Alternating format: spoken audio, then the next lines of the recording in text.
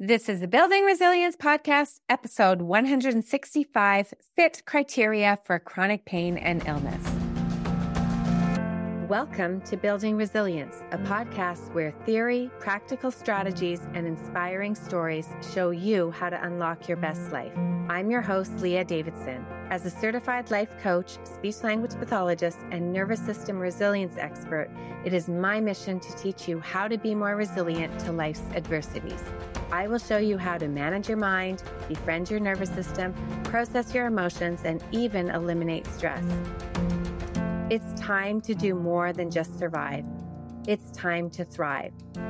Let's get started. Hello, everyone. Welcome to the Building Resilience Podcast. I am happy to have you. And today we are going to be continuing the topic of chronic pain and illness. So as I was re-listening to last week's podcast, as I usually do before I air it to check to make sure there's no glaring mix-ups, I heard myself ask the question, so how do we know if it's neuroplastic pain? And then I went on and I talked more about what neuroplastic pain is, or mind-body syndrome, as it's called by my teacher and mentor and one of the pioneers and leading specialists in the area, Dr. Howard Schubiner.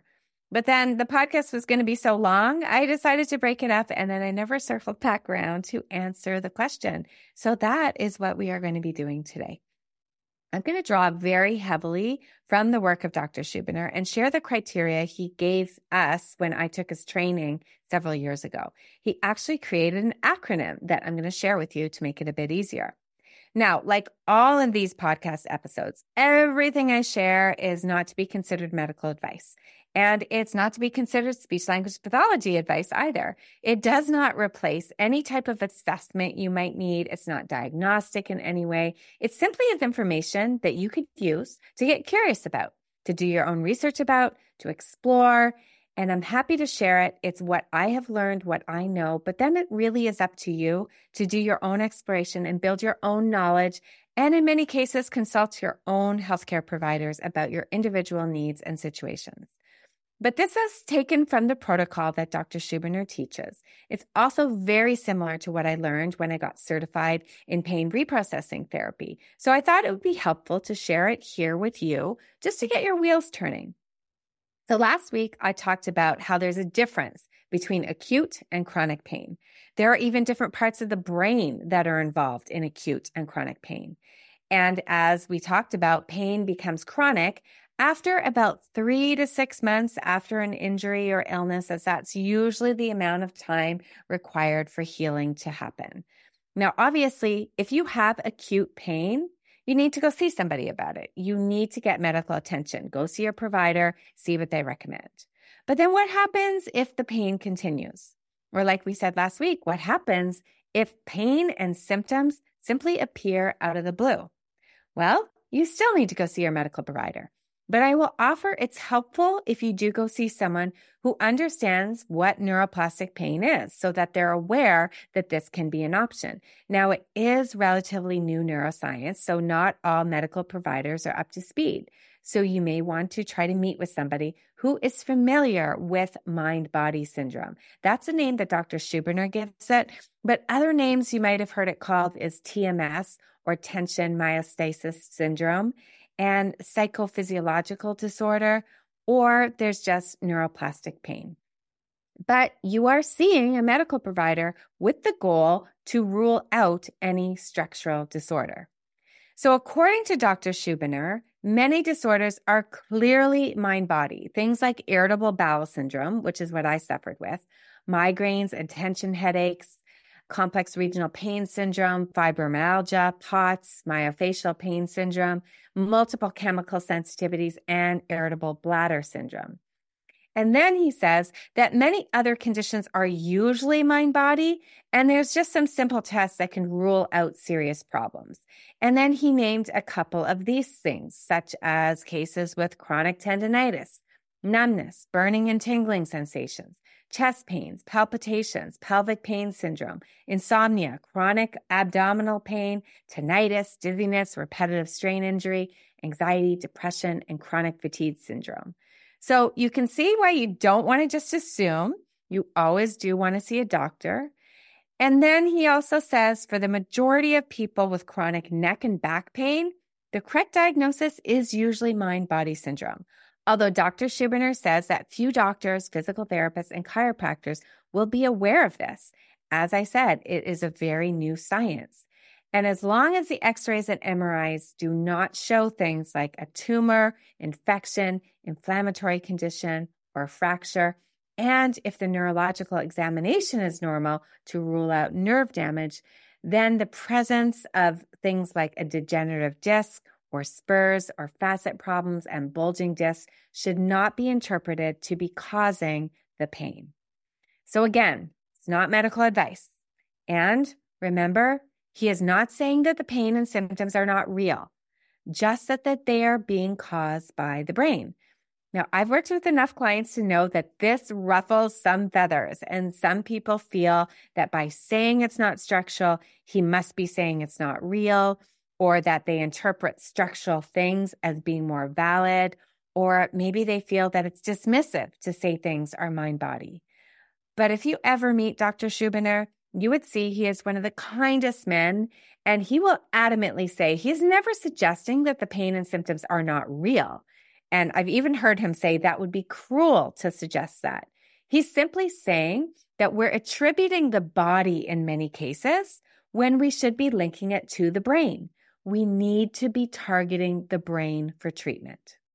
So once a structural condition is ruled out, he says that one should look carefully at the symptoms to rule in a mind, body, or neural pathway disorder. And in order to do this, he said, we can look at and try to understand the characteristics of neural pathways. And he offers that you can group these features of mind-body syndrome into 3 categories: functional, inconsistent, and triggered. So that is the FIT criteria that we're going to be talking about. So let's break it down. These are the things we are looking for in order to rule in neuroplastic pain or mind-body syndrome. Now, functional. What this means is that the symptoms of mind-body syndrome do not fit with and are not explainable by known structural conditions. So symptoms can begin without a physical root or a known cause. Maybe they're occurring with no injury. Maybe you're just waking up in the morning, or maybe they're occurring during a certain time of stress. Then the symptoms persist after an injury has healed. Remember, we talked about the research last week that all injuries heal, and things like scars do not cause pain. It could be that the symptoms are in a distribution pattern that is symmetric in the body and that mirror image on the left and the right side, which he says is very rare with structural pain.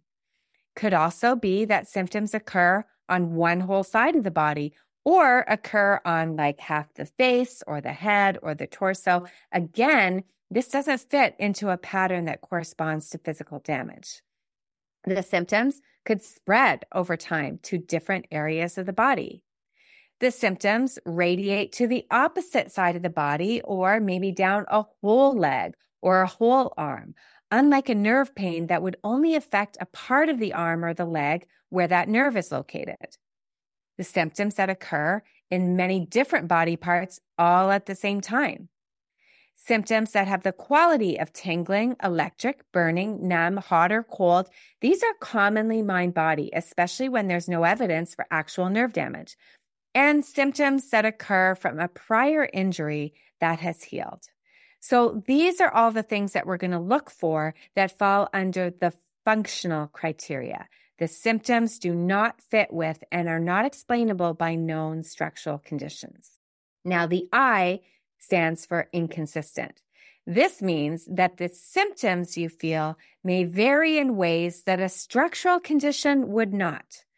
So, for example, symptoms shift from one location in the body to another, either within hours or days or weeks at a time. Symptoms are more or less intense depending on the time of day, or maybe they'll occur first thing in the morning or in the middle of the night. Symptoms occur after, but not during activity or exercise. So think about it. A structural injury, it hurts whenever it's used, and it's better when it's rested. Symptoms could occur when one thinks about them or when somebody asks about them. Symptoms occur when stress is increased or one thinks about a stressful situation. The symptoms could be minimal or non-existent when you engage in a joyful or distracting activity, such as when you're on vacation or when you're not thinking about the symptoms. And that symptoms are minimal or non-existent after some kind of therapy, such as massage or chiropractic or Reiki or acupuncture, or maybe even a herbal or a vitamin supplement. Anything that calms the danger signal will tend to decrease the symptoms. This is an indicator that these symptoms are inconsistent. So this is the second criteria that we look at. When we see symptoms that are showing up as inconsistent, it's an indicator that they could be mind-body. And then lastly, in our acronym of FIT, triggered, T. This means that the symptoms are brought on by a stimuli that would not actually cause the symptoms physically, but they activate the brain to generate the symptoms. So, for example, symptoms are triggered by things that are not related to an actual symptom. So, food, smell, sound, light, computer screens, changes in weather. Weather actually has been shown in research to not increase pain, despite what most of us think. Or maybe they're triggered by specific movements. Symptoms can be triggered by the anticipation of stress, such as prior to school or work or a doctor's visit, a medical test, a visit to a relative or a social gathering, or during those activities. Symptoms that are triggered by simply imagining engaging in the triggering activity, such as like bending over or turning your neck or sitting or standing. And this is actually a great exercise that he has to help diagnose mind-body because it confirms that the brain is creating the pain in the absence of actually performing the activity. So if you get pain by imagining doing the triggering activity, it's a good indicator that it's mind-body. Symptoms that are even triggered by a light touch or an innocuous stimuli such as a wind or cold. He says that often people with mind-body are overall sensitive to things like touch and light touch, and it doesn't actually affect the deeper part of the body where the pain is being felt, but they may have a symptom.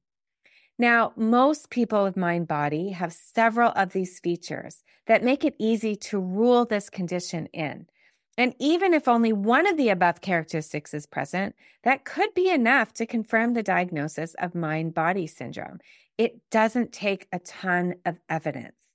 So that is the FIT criteria: functional, inconsistent, and triggered. Now, in addition to the FIT criteria, Dr. Schubiner has highlighted some other common features of mind-body syndrome. Most people with mind-body syndrome have had significant amounts of stressful life events, especially in their childhood. Of course, he said this is not set in stone. Many people who have happy childhoods, quote unquote, will also get episodes of mind-body syndrome. It really is just part of being human. But if you did experience trauma in your early years, you are more likely to have had many different types of mind-body syndrome symptoms over the years. And when you see that someone has many symptoms over the years, then it is very likely that their current issues are also mind-body. Now, of course, assuming there's no clear and specific structural disorder, although it is possible that somebody just has one mind-body symptom. Now, the onset of mind-body syndrome usually occurs in connection with a significant life stressor, although again, this is sometimes not the case, or the stressor can seem relatively small. So in all of this, we can really start to see how the nervous system is connected. Trauma, stressors, dysregulation brings on a lot of these symptoms. And lastly, like I mentioned last week, people who struggle with chronic pain or mind-body syndrome will often have certain personality traits, and we're going to cover those in a future episode. Today, I just wanted to introduce you to the FIT criteria so you can play around with it. And remember, no judgment here. Many of us have these kind of symptoms. Probably, if not all of us have them. It is part of being human. It's part of having an incredible brain that can learn things, and guess what? Can unlearn them too. All right, everyone, I hope you have a great week, and I will see you next time. Thank you for listening to the Building Resilience podcast. If you're interested in learning a little bit more about managing stress, building resilience, and leading a more purposeful life, then make sure we're connected on Instagram and Facebook at Leah Davidson Life Coaching. You can also subscribe to my weekly newsletter at www.leahdavidsonlifecoaching.com/newsletter. Looking forward to connecting.